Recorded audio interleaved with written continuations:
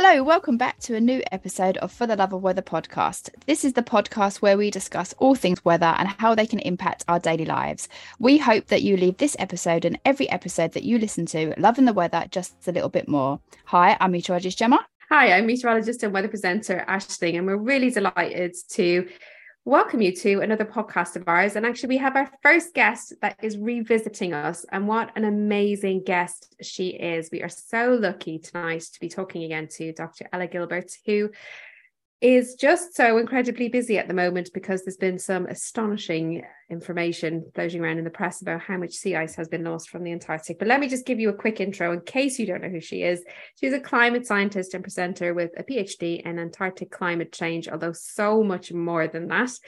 She was recently awarded the Royal Meteorological Society's Emerging Communicator Award as well for her significant contributions to communicating climate science to broad audiences. But Ella, everything you do, all your little videos and everything, they're just amazing, and we're just so thrilled that you're actually back talking to us again, just turning all of that science into just a language that we can all understand. So you're very welcome to the podcast again. Thanks for talking. I'm very happy to be back. Very happy. So Ella, we normally start the episode by asking everybody, where was your first spark of joy? Where did that come from, where you thought this is what I'm going to do? But I'm actually going to change the question this time because we have had you on before. You should definitely go back and listen to that episode. But how important is it now that you're doing what you're doing? How much do you feel like you're doing the right thing right now? Oh, I feel like I have no alternative. It feels like an imperative, not just from a kind of moral stance in that, like, I've got this amazing privilege of having the education I have and to be working in the field that I'm working in. And I feel like I really have this duty to communicate the things that I've learned and the things that I know, but also it just feels like the right time, and it feels so urgent. It feels like we should all be playing to our strengths to tackle the problem of climate change and environmental change more generally head on, and we should all be throwing everything that we can at it to make that kind of change happen. And that my contribution, I always think my contribution is being the translator between the science and everybody else.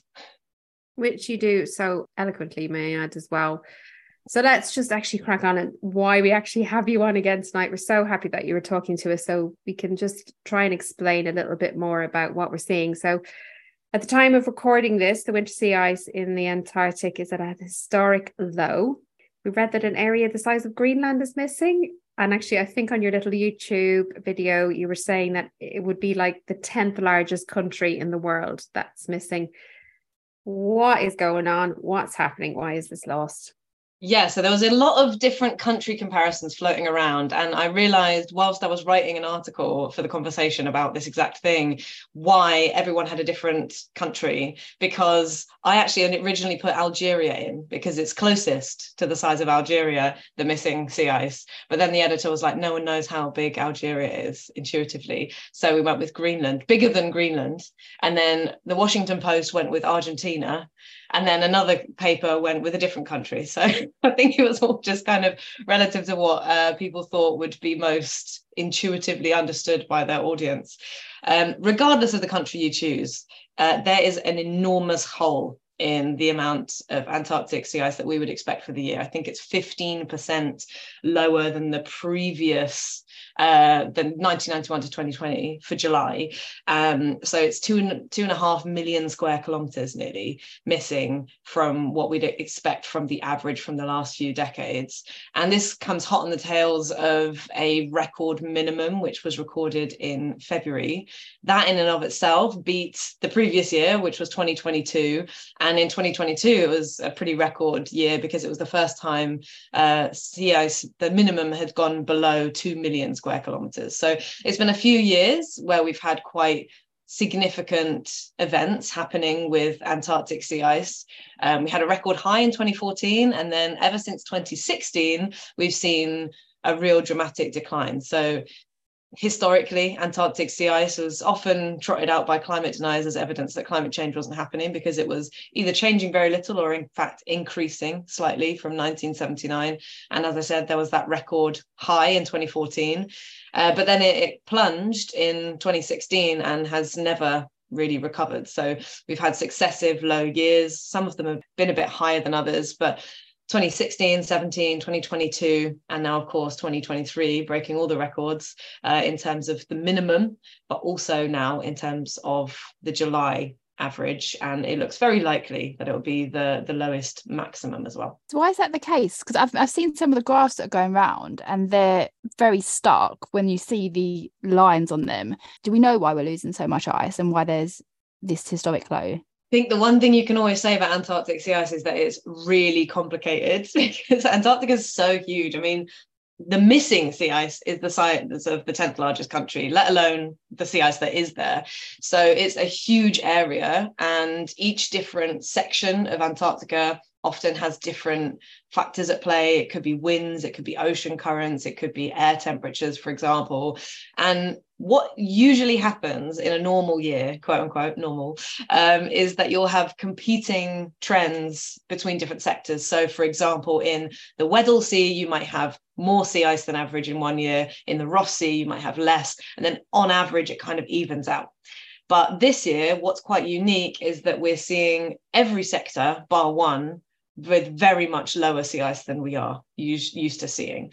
So it's kind of all of the sectors acting together. And I think most of the kind of back of the envelope analysis I've seen is that it's likely to be a combination of factors. Certainly with a minimum in February, there was very warm temperatures, particularly around the Antarctic Peninsula. And that was probably playing a role. And then once you have a record minimum, it's harder for that sea ice to recover, if you like, and grow further, which is part of the reason why we've got a low July average. But then there's also a whole bunch of other factors like ocean warming. There's wind patterns, which can push sea ice in different directions and either slow down its formation or break it up. Storms can break it up, etc. So I think it's really complicated and there's a whole bunch of different things going on, but it's likely that they're all acting together, conspiring together to create this really record-breaking event. So just to to say, it's winter there, right? So it's we're coming out of summer, they're coming out of winter. So is there this same kind of law of like 3 months 3 months lag with the sea surface temperature? So no, you know how normally it's always nice to go swimming around the UK Isles in October when the sea is at its warmest. So is this another reason for the concern that you're like, yeah, I don't actually know exactly what that lag would be. I mean, it would make sense if it's kind of similar. Certainly it's the freeze up right now and the sea ice should be really rapidly growing, and it is growing, just nowhere near as fast as we would expect, and it will reach its maximum very soon. And then you normally have this enormous amount of sea ice coverage. But what's happening at the moment is that we've got so much less than is usual that you're seeing crazy statistics. Like I think lots of people have tried to put a number on how rare this is. And, you're seeing wild numbers like this is a 1 in a 7.5 million year event. There are lots of assumptions behind those statistics, which make it perhaps not such an accurate value, but I think it doesn't really matter ultimately what the actual number is. It could be 7.5 million years, it could be 750 million years, it could be 750,000 years. It doesn't matter. It's rare. It's really exceptional. It's something we've never seen in the observational record. It's something we have likely not seen in much, much longer time periods. So this is really dramatic, and it's something that we really need to keep an eye on. So basically, it's so rare, and like many historic events in weather and climate as well, we really don't actually know what's going to happen. This is where you're really trusting your climate model data. Exactly. And especially in the Antarctic, when it comes to sea ice, models are not very good. So historically, we've seen this very slight increase up until 2015 in sea ice. Models have never captured that. They've clearly got that wrong. So there's definitely something missing, maybe many things missing from our understanding and the way that they are plugged into models. So to trust them is making quite a big leap of faith, because we already know they're not capturing what's really happening in the real world now.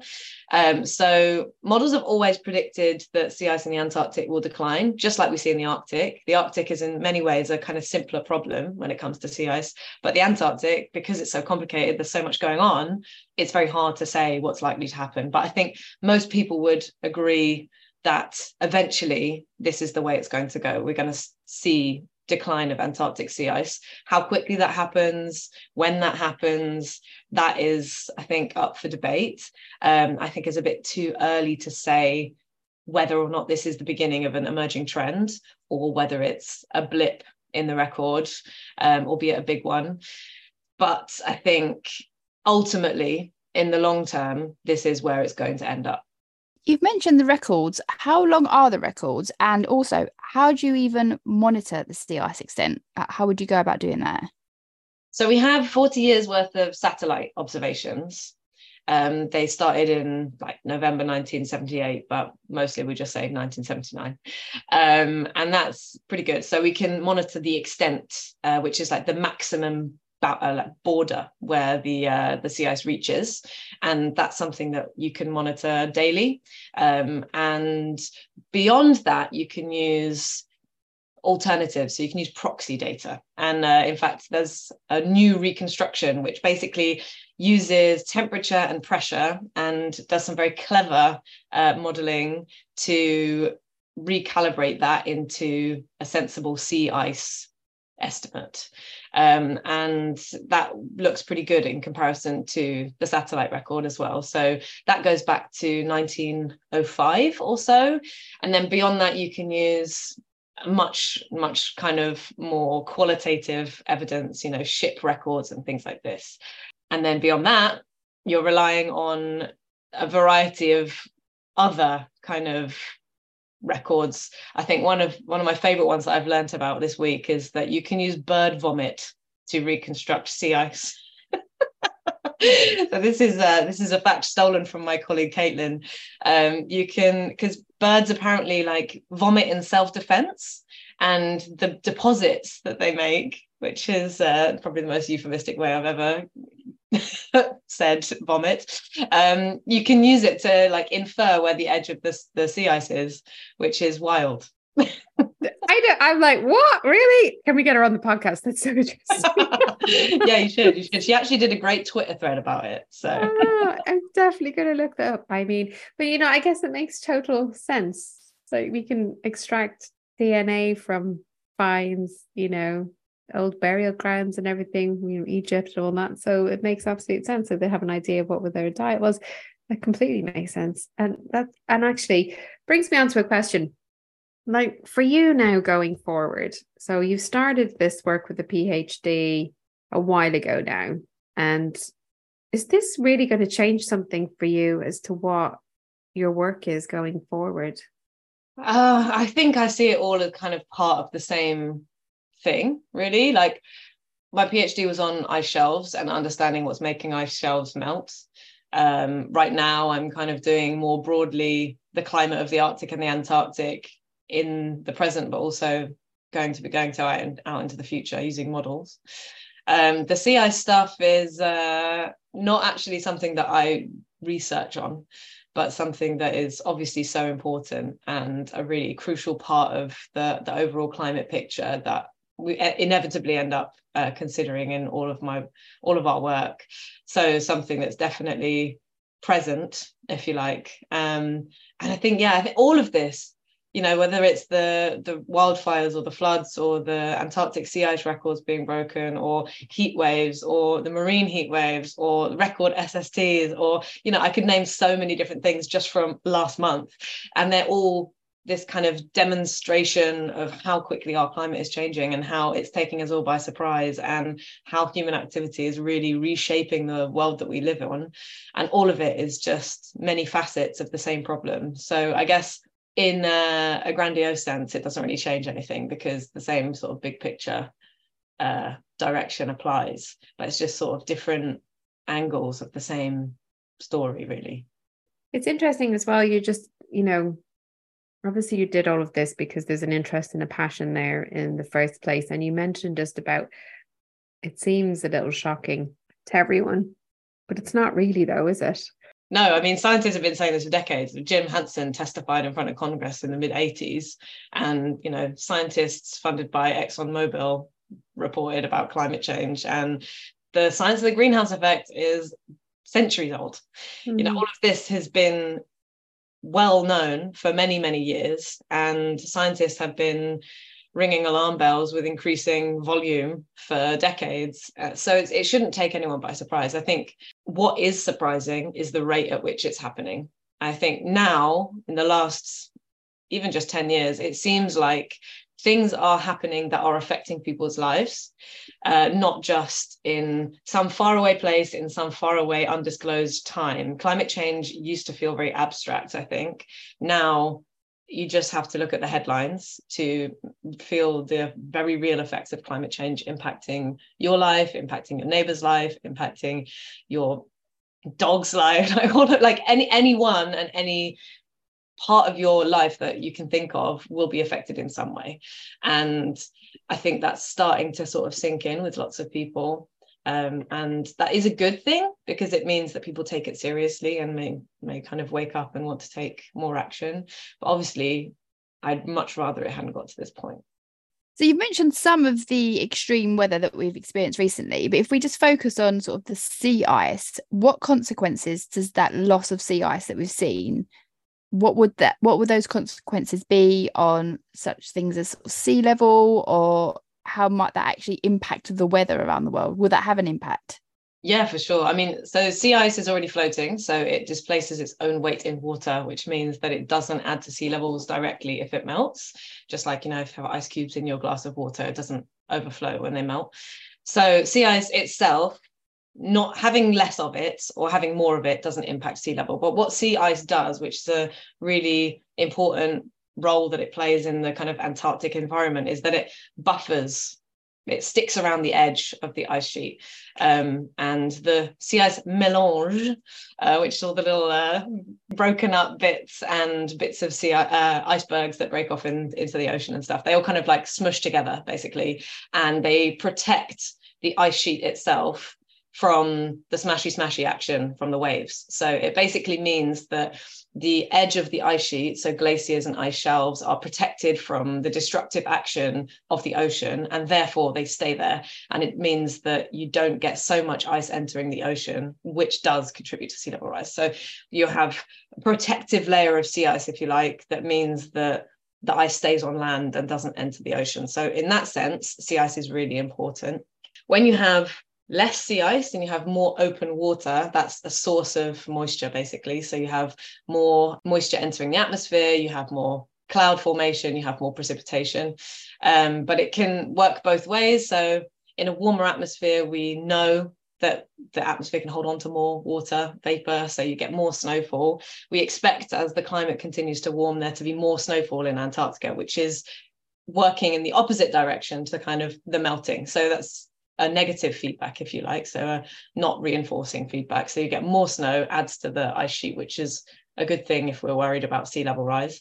But then you can also have open water, and that can also be a source of heat. So it's a complex picture where you can get more snow, more moisture, but also you can get more heating, and that can drive local weather patterns, local weather effects that can influence both the sea ice and the ice sheet.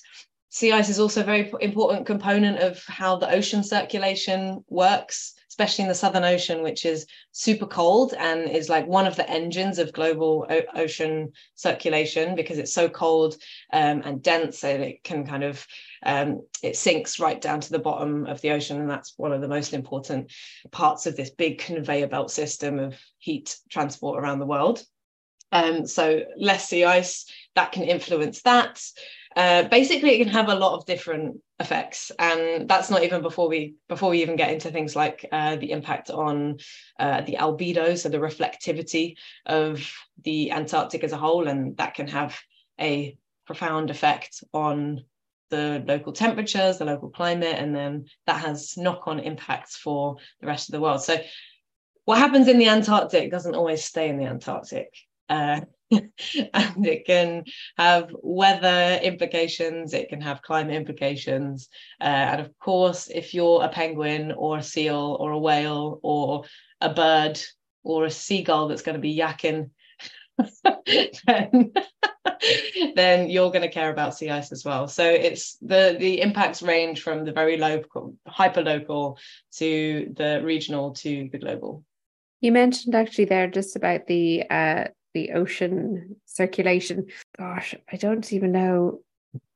It feels like when I first started, but there was more of a focus on ocean atmospheric couples, weather models, this climate models. But can you just give us a little summary, let's say, of why that deep ocean water is so important? Yeah, so deep ocean water formation, both in the Southern Ocean, but also in the North Atlantic. Both of these regions are super crucial because they're very cold, and cold water can absorb things much more readily. So, for example, CO2 can dissolve very easily into colder water, or relatively easier than into warm water. So it sucks up CO2, it sucks up other greenhouse gases, and it sinks and locks it away for very many years. So hundreds, potentially longer years. And it also absorbs heat, same deal. And all of this is a really crucial part of the way that our oceans circulate globally. And the oceans do a huge service for us. They suck up 90% of the extra heat produced by human beings, suck up about a quarter of the CO2 produced by human beings, and they store them. And they basically mean that the climate change and the temperature change that we feel on the surface of the land is much reduced in comparison to what it would be if the oceans weren't doing that. So we would have a lot more extra heat in the atmosphere if the oceans weren't taking it up. So this has a really profound impact on the sort of extremes that we're seeing, because it has these knock-on impacts. If we have less heat in the atmosphere, we're likely to see fewer extreme events or less severe extreme events. So all of these little parts of the climate system are really interconnected, and there's still so much more we're uncovering. And you mentioned these like coupled ocean atmosphere models, and they're still really useful tools. But again, there's so much more to learn. Like, our climate models aren't capable of capturing trends in Antarctic sea ice, but there's a lot of other things they are also struggling with too. But, they're improving immensely with every generation, and they're still incredibly useful to understand our world, to understand parts of the planet that we can't get to, like the Southern Ocean, for example, that's very harsh, and you wouldn't necessarily want to be going out on a ship in the Drake Passage collecting data very frequently. You might end up like a seagull. Yeah, it's really important to be able to have these sorts of tools at our disposal to monitor the planet, predict the future, but also understand what's going on right now. There was rainfall that was reported and recorded in Greenland. Is that something that could happen in Antarctica? Is that something that people are worried about, that we might actually not just see snow there, but we could see rain falling there as well? Excellent question. I'm actually working on a paper on this exact topic right now. So the TLDR, you heard it here first, is that we see rainfall happening during extreme precipitation events in the West Antarctic. So the West Antarctic, both in the summer and the winter as well. So this is pretty novel as a finding, because Antarctica, we've never really thought about rain. You just assume it's all snow, apart from the very far north of the peninsula, which is the sub-Antarctic, basically. There are no rain gauges pretty much anywhere on the Antarctic, because why would you bother if you assume everything's snow? But from my work with some models, not just one, multiple models, and some satellite work and some automatic weather stations, it seems like these extreme precipitation events, which are associated with atmospheric rivers, which you may also have come across, these like long filaments or like trains of that kind of funnel moisture in the atmosphere, like a river in the sky. These are associated with a lot of the snowfall, but also some rainfall that falls in the West Antarctic, particularly in the Amundsen Sea embayment, which contains two extremely important glaciers, one called Pine Island Glacier, the other called Thwaites. Thwaites is so-called the Doomsday Glacier, because both of them are losing huge amounts of ice, and they're chucking out vast quantities of ice into the ocean, and I think together they contribute something wild like 5% of sea level rise, just those two glaciers, and they're tiny in comparison to the rest of the planet. So these are a really crucial place to be studying, and it looks like there is some kind of influence of weather patterns and extreme weather particularly on these very important glaciers in the region. And we know that Greenland is starting to see more rainfall. What was most significant about it made headlines in 2021 because rainfall was witnessed, as Jason Box puts it, at the very top of Greenland, so the summit, which is the coldest, highest part, which you would just not expect. I don't think Antarctica is quite there yet, so this rainfall is very much around the periphery. It's very much at the lowest elevation, and it's also most pronounced in summer, as you would expect. But even so, the fact that we're likely seeing rain there is kind of wild. It sort of challenges everything that we know about, or everything that we assume about that part of the world, because you think of West Antarctica as being -20 even in the summer. That's kind of what I assume anyway. So it's kind of wild to think that this is actually going on. Yeah, when I asked that question, I thought it's going to be like you'd say, oh yeah, like in 10 years we might see rain, or 5 years. I mean, we know how fast things are changing, but I wasn't really expecting you to say, yeah, that's happening now. We're seeing rainfall. The cases that we're looking at are in 2020, but again, the caveat is that there's no rain gauges, so we don't actually know on the ground whether this is happening. But there is a snow sensor, and you can do some modeling, and you can look at satellites and kind of cross compare. It's not ideal because we don't have that much data in the Antarctic. If we had, I was at a conference this summer where I was just like angling for more and more precipitation sensors and to put in rain gauges, but it's just very difficult to get them down there. It's difficult to get the funding. It's difficult to get people there. And even if you can get people in the region, sometimes you don't know whether you're going to be able to put a rain gauge in the right place because there might be crevasses and it's just too dangerous to put stuff there. And then even if you put it there, it might disappear down a hole in the next year. So it's all extra layers of complexity when it comes to taking measurements in Antarctica. A little bit like a mission to Mars, really, isn't it? It's still, actually, probably it's more predictable to land on Mars because the atmosphere is so thin. It seems just such a complex organism down there. Yeah, and constantly changing. If you ever need anyone to go down there and help with observations or putting rain gauges in, you can just give me a call. My dream is to go to Antarctica. My dream is to go to Antarctica. So anytime you need a meteorologist, just ring me up. I'm here. I'm always up for it as well. Like I'm always trying to twist people's arms. Like you need someone to like come and dig holes for you in the snow, right? Yeah. Can we do that? Any opportunity, and I'm there. I'm like, yes, I'm there. I'm coming. I'll make the tea. Exactly. I make a really good cup of tea. I'm an award-winning tea maker. I might just say that. So. We've got a great team right here. She's also a great pal, someone you would not run out of conversation with if you got stuck in a snowstorm, so you'd be all right, or a rainstorm. Too soon, too early, too soon. Yeah, too soon. We won't keep you on too much longer. I know that you've got a really busy evening because this has been a lovely little snap episode of actually some really fantastic points. As always, I really genuinely mean it. I absolutely love listening to how you talk about stuff. It just makes everything so digestible. And we're always saying as well, like, we know a lot about a little part of something.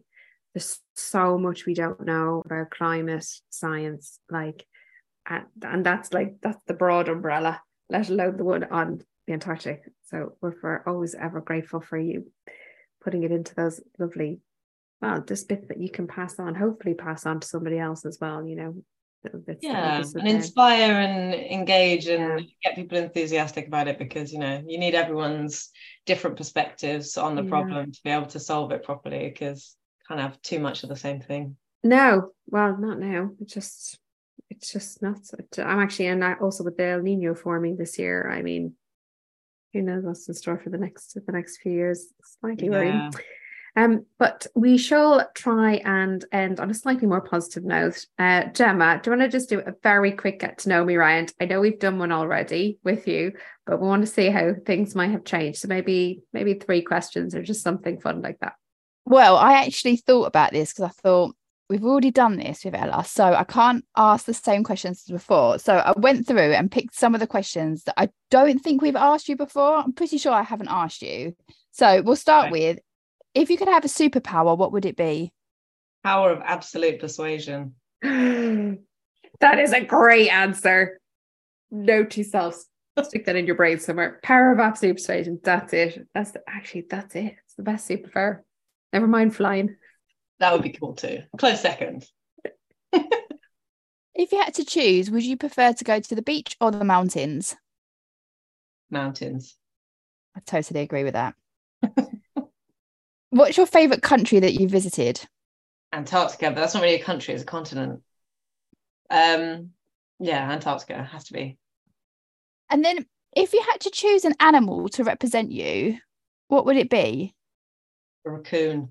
Sneaky. El Bandido. with the power of persuasion. I love it. And then the final question is, one thing that you wish everybody knew about Antarctica. That's hard. One thing I wish everybody knew about Antarctica. It's amazing and it's so important for all of our lives. Like, what happens there isn't cut off from us. It impacts so much that we hold dear and that we take for granted in our everyday. And it's such a vital part of our whole planet and something that's really worth protecting. You're here to that. Yeah, totally agree. Ella, thank you so much for joining us again tonight on this podcast. We really appreciate it. And yet again, have just learned so much and absolutely love how you communicate the science that you do. And if people want to follow you, they don't have to look very far because you're on all social media channels and you're popping up in every radio station and program I see these days. But can you tell people where we can find you? Yeah, hogging the airwaves. But on most social platforms, I am Dr._Gilbz with a Z. Or I also have a website, ellagilbert.co.uk. Which you should definitely check out her videos as well. They're just absolutely fantastic. Just really munching everything down into just lovely, clear science. And I love it. So thank you so much for joining us. Thank you so much for having me. It's been a pleasure again.